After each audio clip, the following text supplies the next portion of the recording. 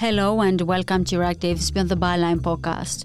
I'm Evi Chiori, and this week we are taking a deep dive into the train collision in Tempe, the reasons behind the fatal accident that resulted to 57 passengers losing their lives, its impact on the upcoming elections, and the reactions coming from the society who is demanding from the government to take responsibility for the neglect of the railway network.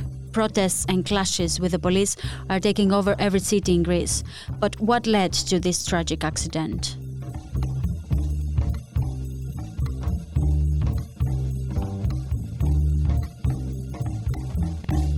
In the afternoon of the 28th February, 433 passengers said goodbye to loved ones. The Intercity 62 train never made it to its destination, and 57 people lost their lives, while the number of the missing persons is yet to be confirmed. The train left Athens at 7:22 p.m. with final destination Thessaloniki. The railway from Athens to Thessaloniki is double, one line for each traffic flow. Some hours later, when the train reached the Paleo-Pharsalo area, a technical problem of the electrification cable appeared, leading to a delay of 48 minutes. Also forcing the train to be displaced momentarily to the descent line and then to be returned to its normal orbit and line. The train arrived on the next stop in Larissa at 11:07 p.m., where 81 passengers disembarked. 352 people, passengers and crew, continued their journey to Thessaloniki. However, due to a mistake by the station master, who appeared to be confused by the previous route of a local train that had left the station earlier, the Intercity 62 train never moved to an upward trajectory.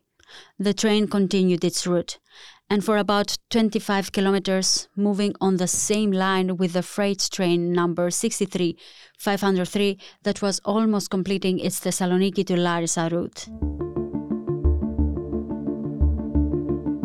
For about 12 minutes, the trains kept moving towards each other, and at 11:20 p.m. they collided. At 11:20, time stopped. The first passenger cart was engulfed in flames, and the following three were derailed. 354 people on both trains started fighting for their lives. The first fire brigade arrived on site 20 minutes later at 11:40 p.m. By then, dozens of people had lost their lives, and the rest were fighting to get out of the destroyed train. At 11:50 p.m., the first ambulance arrived at the place of the accident. The firefighters and the first aid workers faced absolute horror.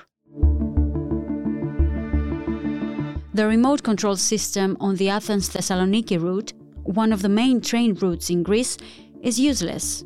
It doesn't operate. The system, which was acquired in 2000 and was planned to be operating by 2004, just on time for the Olympics, is still not installed, and it's been lost in translation and allocation of responsibilities between companies, of unfinished contracts, mismanagement, and delays over delays. Everyone knew about the neglect of the railway system in Greece. On February 7th, the OSE, Hellenic Railways Organization trade union, had complained about the problems of the Greek railway. On February 15th, the European Commission referred Greece to the EU's Court of Justice for not complying with the rules regarding the railway transport.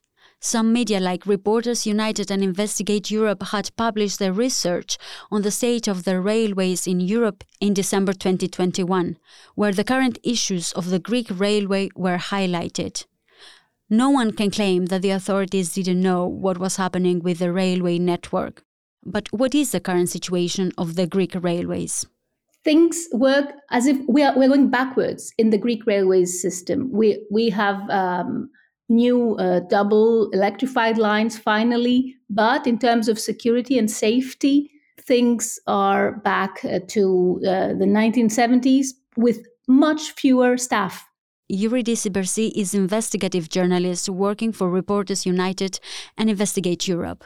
If you would like to describe the situation of the Greek railways in a nutshell, you'd say that in terms of safety, it has gone backwards because of the new systems of signaling haven't been installed yet. ETCS, the European Train Control System, hasn't been installed yet. And the systems that rely on the human factor are dismantled because of lack of staffing. So there is a general regulation that if it is followed by the book, no accidents happen. If we didn't have this, we would have an accident every week. There is a way to avoid accidents, but that is not the ideal way, and we saw that. The following day of the collision, Kostas Karamanlis, the Minister of Transport, announced his resignation, taking his political responsibility. However, only a few hours later, in a speech, Greek Prime Minister Kyriakos Mitsotakis said that the main factor for this tragedy was a human factor. Όλα δείχνουν πως το δράμα οφείλεται δυστυχώς κυρίως σε τραγικό ανθρώπινο λάθος. Allocating the blame to the human factor seemed like a convenient solution. However, no one can ignore the evidence coming to light. It is very convenient. He could get away with this explanation for about a day after the accident, 2 maybe. Then all the evidence started pouring out, and he had to find another explanation. Because yes, the human factor was indeed decisive, but the problem is that the station manager who made the fatal mistake, he was not supposed to be there. He wasn't even qualified to be there. He was a solution of need, of necessity, because of all the extremely deep cutbacks in staffing, the freezing of hiring practically, and all the experienced staff is gone practically. Understaffing and hiring untrained personnel has been attracting lots of criticism these past few days. But how did the station master of Larissa ended up operating and taking the responsibility for an entire station?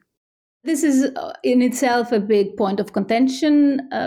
There's speculation that it was a political appointment, but I don't think that is what we should be discussing right now, because there's been an effort to patch up the huge gaps with whatever solutions could be found at any moment. But in a nutshell, this person hasn't been a station master at all. He has been working, moving luggage around, and then at the age of 79, did a quick training and then ended up being a station master in Larissa station. It wasn't like this in the past. There were at least people who staffed positions that had responsibility. They had experience, and they were learning from older ones who had experience, and there were redundancies. There was more than one person at the station. So the Volos station next to Larissa, it shut down last year because the last station master retired, and there was no one replacing him.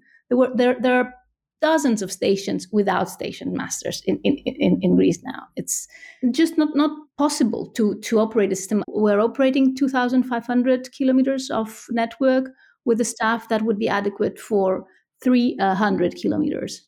So if you want to find a unique Greek trait on this, is that we rely on the heroism of particular people. But the unanswered questions continue. What happened to the signaling system that was supposed to be working by 2010? And what happened to the one that was supposed to be in place and running by 2016? 2010, it was a pivotal year in the Greek railways, because it was when the Troika came to Athens, and the huge austerity programs began, and the railways was a prime target for austerity. It was not just trimmed of personnel, but also it was stripped of assets, and it was just left in such a state of neglect that bandits started stealing stuff. Before 2010, the system that allowed all stations in the country to track where each train was on the rail network was still operating. After 2010, that system ceased to exist.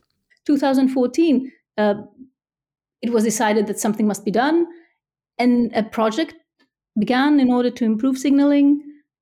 And this project it was supposed to last 2 years, and we're in 2023, and this project hasn't been finished yet.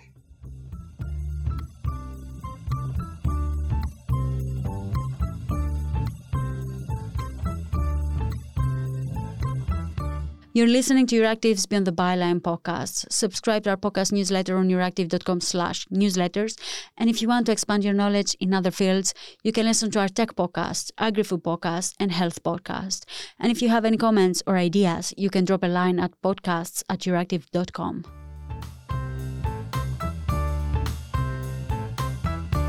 What led to the Tempe accident is a good representation of how the Greek state functions.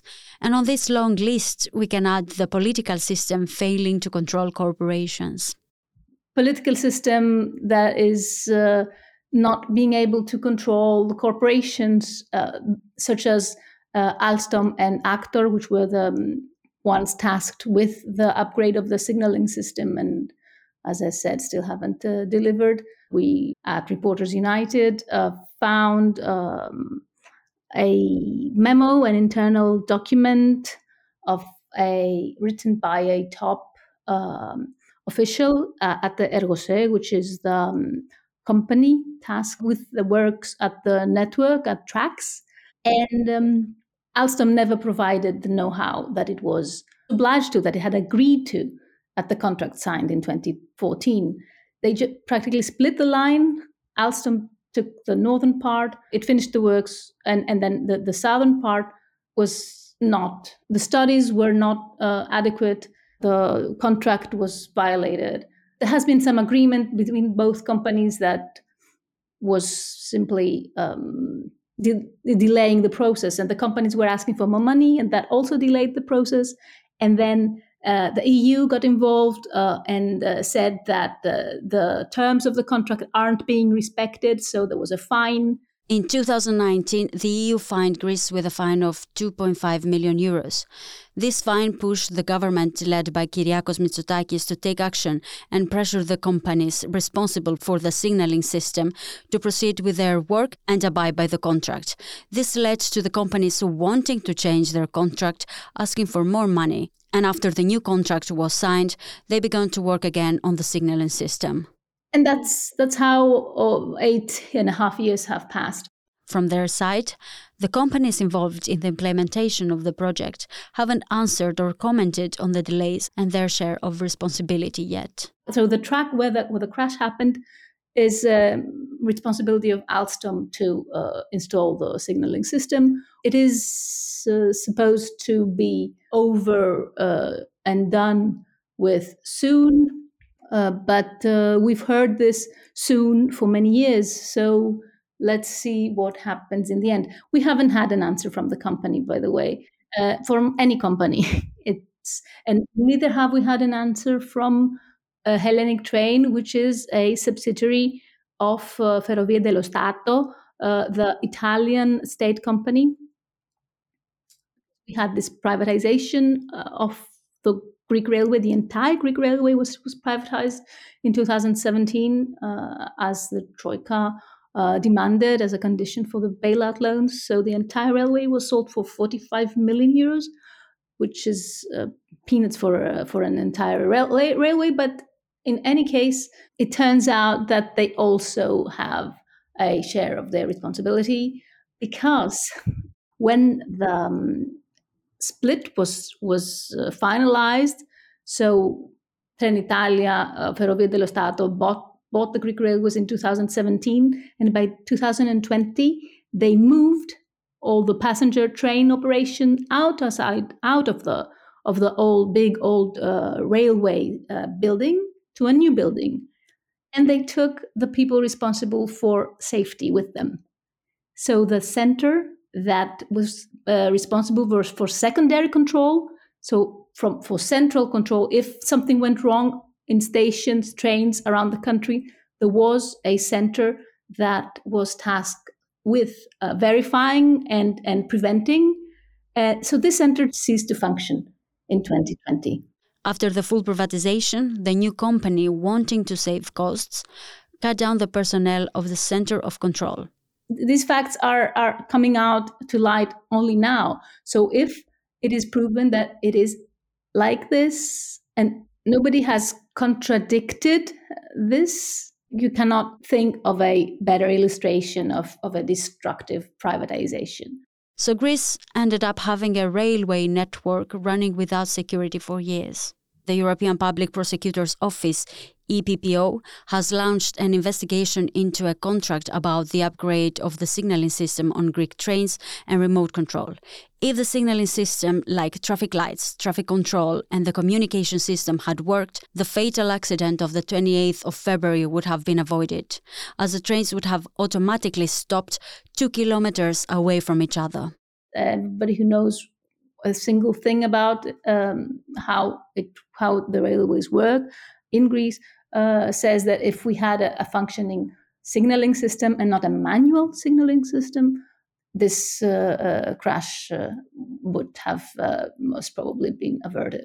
Rage and sorrow has pushed thousands of Greeks on the streets, where they protest peacefully, and their peaceful protests have been met with police brutality once more, something that attracts even more criticism on how Mitsotakis' government is handling the aftermath of the train collision. People are angry at how a critical infrastructure has been left to deteriorate. And we know that this is not only for the railways, it's also for water and for other critical infrastructure. There is rage against the media as well for not bringing up critically important information on time. And there's rage against the politicians that didn't prevent this from happening, and against the companies.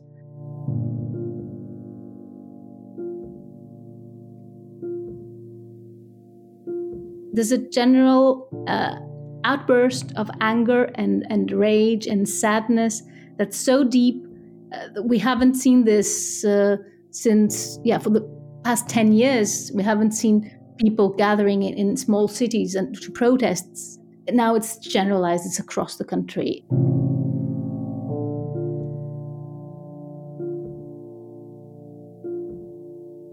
The elections that were planned to take place this coming April have been postponed. The new date is yet to be announced. According to local media and analysts, Kyriakos Mitsotakis is planning to postpone them as much as possible, as he is now afraid that this blow will be the definite one for his electoral campaign. The political impact of this is profound. It's not just any accident. It has shaken Greek society to the core. Thank you very much. I am Evi Kiori, and this was Euractiv's Beyond the Byline podcast. Visit Euractiv for the latest news, and if you haven't subscribed to the podcast, you can do so on your favorite podcasting app. This episode was produced by myself, and I want to thank our executive producer, Malte Kettelsen. Thank you for listening.